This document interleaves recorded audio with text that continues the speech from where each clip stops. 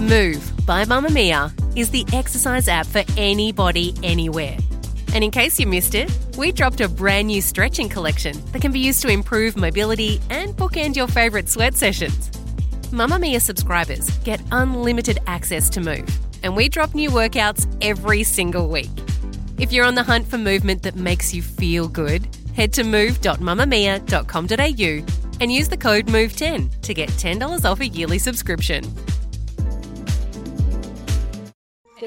You're listening to a Mamamia podcast. Mamamia acknowledges the traditional owners of land and waters that this podcast is recorded on. From Mamamia, hi, I'm Claire Murphy. Welcome to The Quickie, getting you up to speed daily. Headlines across multiple Australian cities recently are all concerned about a similar thing. Blood spilled in the heart of Marrickville, a new front in Sydney's gangland war. Police responded to reports of a public place shooting. Police march into the homes and hideouts of our most dangerous criminals, causing maximum disruption to the outlaw motorcycle gang network. Is gang violence escalating in this country, with shootings in broad daylight, a gravesite desecrated, and bikie strongholds being raided? Are we facing a wave of organised crime that the average Aussie needs to be concerned about? Today we speak to a former detective who gives us some insight into how organised crime works here in Australia. But first, your news headlines for Monday, August 14. The Matildas will be focusing on recovery today as the players gear up for their semi-final clash against England in Sydney on Wednesday. With just a 4-day turnaround from their penalty shootout win against France, the players will now be under the care of the team's medical staff to ensure any niggling soreness is gone by the time they take to the pitch at Stadium Australia. Katrina Gorry, Alana Kennedy, Claire Hunt, Steph Catley, Ellie Carpenter, Caitlin Ford and Kyra Cooney-Cross have all played at least 476 minutes out of a possible 480 since the World Cup tournament began, so they're making sure any tired legs are able to get back to form before Wednesday's game. The family of the survivor from a group of 4 people poisoned by mushrooms consumed in a meal made by one couple's former daughter-in-law have thanked hospital staff and the public for their support. Baptist Church pastor Ian Wilkinson lost his wife, 66-year-old Heather, after the pair ate the mushrooms in a meal at Leongatha in Victoria on July 29. Miss Wilkinson's sister Gail Patterson and her brother-in-law Don also both died. In a statement released yesterday, the family said they are deeply moved by the outpouring of kindness, prayers and support from friends, family and the broader community, thanking the Austin Hospital staff for their unwavering care and support. Just weeks after a new pathway to citizenship opened up for them, thousands of New Zealanders have signed up to become Australians. New figures show more than 15,000 New Zealand citizens have begun the process for Australian citizenship since the changes came into effect at the start of July, meaning Kiwis who've lived in this country for at least 4 years on a special category visa can apply for citizenship. Immigration Minister Andrew Giles said the changes had strengthened the bond between two countries, saying 15,000 of our closest friends had applied to become Aussies. A Russian warship has fired warning shots at a cargo ship in the Black Sea, the first time this has happened since the end of a UN-brokered grain export deal last month. Moscow said on ending the deal that they deem all ships heading to Ukrainian waters as potentially carrying weapons, releasing a statement saying its patrol ship had fired automatic weapons on the Palau-flagged vessel on Sunday after the ship's captain failed to respond to a request to halt for an inspection. The Russian military then boarded the ship and conducted an inspection before allowing it to continue to the Ukrainian port. The Matildas have become the biggest TV ratings hit in Australia in more than 20 years. The Seven network has released details of Saturday's win over France, which had a peak audience of 7.2 million people, second only to Kathy Freeman's iconic 400-metre race at the 2000 Olympics, which drew an audience of 8.8 million. Those figures don't reflect those who watched in one of the public viewing spaces or who tuned in via Optus Sport. That's your latest news headlines. In a moment, today's Deep Dive.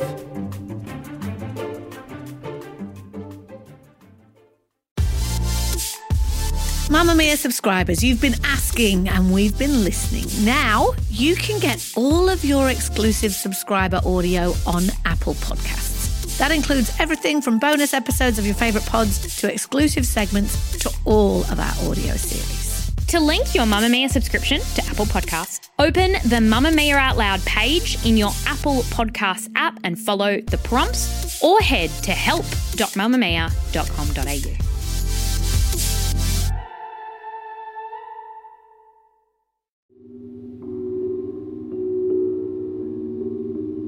On a Sunday night back in July, vandals broke into a mausoleum in Melbourne's Preston General Cemetery. Vandalism at Australian cemeteries isn't overly unusual.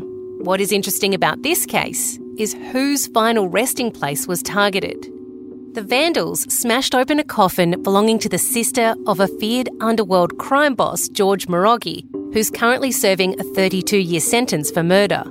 The final resting place of Meshlin Morogi, who died in 2021 aged just 30 from COVID complications, was broken into. The perpetrators destroyed items inside the mausoleum before dragging the coffin itself a short distance and cracking it open. Police are investigating whether this was done as a message from a rival gang, the incident coming after a series of firebombings and torchings that have been reported across Melbourne, all linked to feuding Middle Eastern organised crime gangs. In Sydney, there's been a month of shootings connected to suspected criminal gangs, some committed in broad daylight in front of shocked witnesses. 2 men miraculously survived a daytime shooting at a Marrickville barbershop. Days later, 3 people were shot in a targeted attack at Greenacre. One of the victims died. 3 days after that, criminal lawyer Mahmoud Abbas was shot in the leg outside his home. The next day, another man was shot and killed outside his house at Canterbury. Police say they're working under the assumption that all of these incidents may have been motivated by the June 27 death of Comanchero bikie figure Alan Moradian. Meanwhile, across Western Australia, New South Wales, South Australia, Tasmania, Queensland, Victoria and New Zealand, National Task Force Morpheus seized weapons, drugs and money while laying hundreds of charges as they raided bikie properties. In March, Northern Territory Police arrested 40 members of the Mongols bikie group for the alleged supply and distribution of methamphetamine. Police say that operation destroyed the group's leadership. In Adelaide, however, the Hells Angels have had a win over the state government, who were trying to stop members of the group from entering a property that they use as their base of operations. The government has vowed to continue to crack down on them, SA's Attorney General Kaya Ma saying they'll use everything at their disposal to make what they do as hard as possible.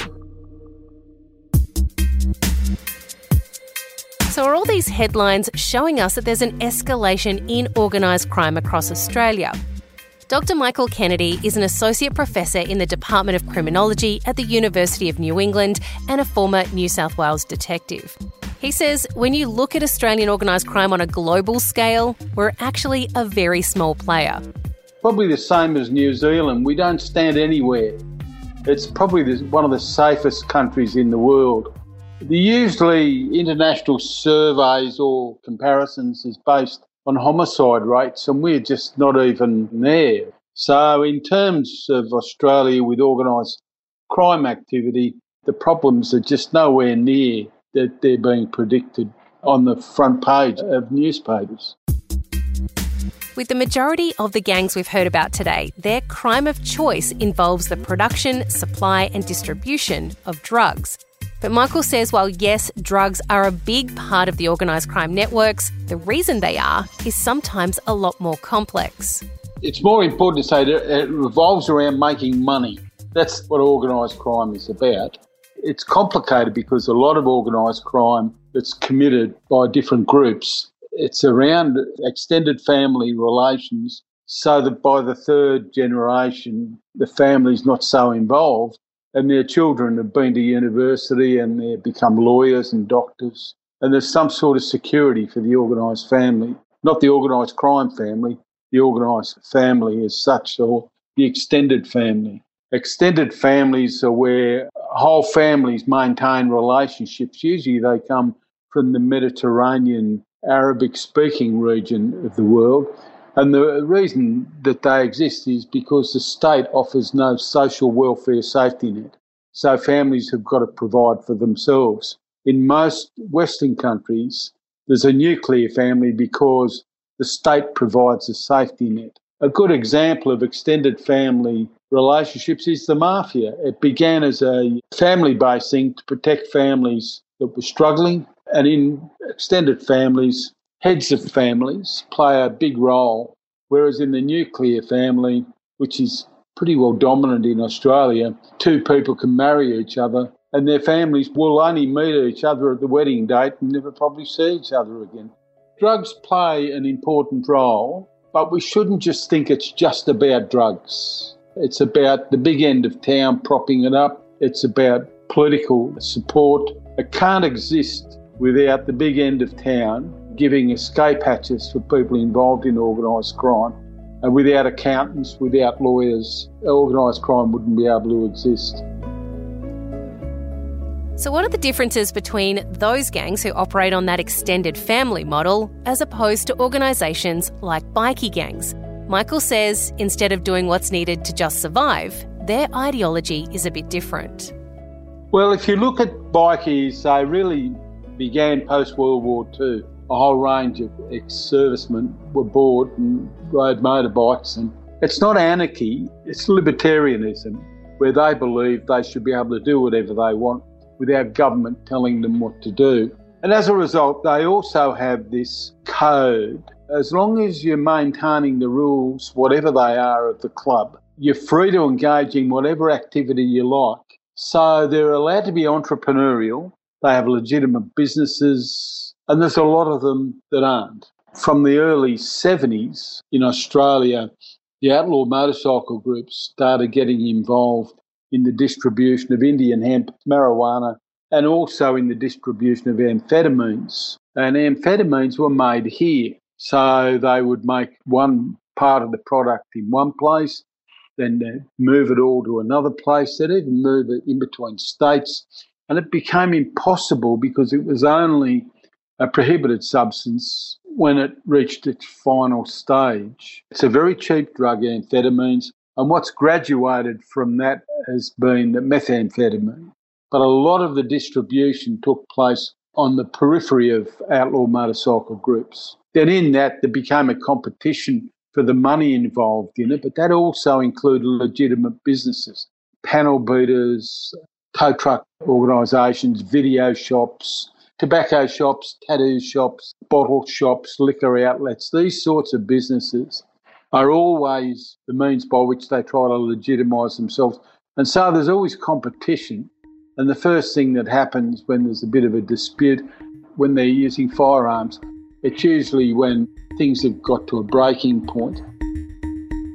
There are many news services who are currently reporting that organised crime is escalating in Australia in 2023. But these same headlines can be traced back through the decades.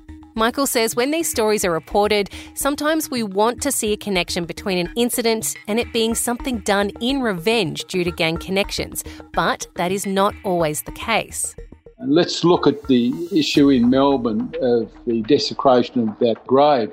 Number one, you're dealing with a community there that is from the Middle East. They're very devout Christian people, even if they're involved in organised crime. I can't see for a minute any of those families desecrating that body for a revenge. But it seems that one of the reasons for desecrating the grave was to get the jewellery off the deceased body. And I think probably the investigation needs to find out how would anyone know that there was jewellery on the body when it was deceased. And there's a lot of avenues for that.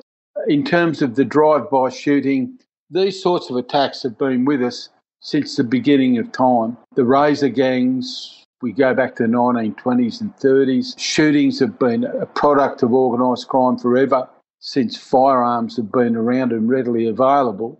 And it's the way criminals deal with things. And I don't think anyone should be surprised. It might seem that there's an escalation, but there isn't in real terms. Generally speaking, they don't drag innocent members of the public into it. And when people are dragged into it, it's usually by accident. When I was a detective in this area, there were no secrets. We know who did what. We know who's behind it. The problem is information from a conversation, intelligence and evidence are three totally different things. Getting people to stand in the witness box and talk about what they've seen and what they know is an unreasonable sort of call. Why would, if you were in an extended family or you were part of an outlaw motorcycle group or even just a drug dealing group, why would you then jeopardise your family and everything just to be a good citizen and give evidence publicly? But they do talk to authorities, and authorities are aware of what's going on. We know that there are task forces both on a state and Commonwealth level whose focus is to stop organised crime here in Australia. And they have been successful in putting members in jail, seizing shipments of drugs, rescuing women and girls from the sex slave trade, and taking weapons off the streets.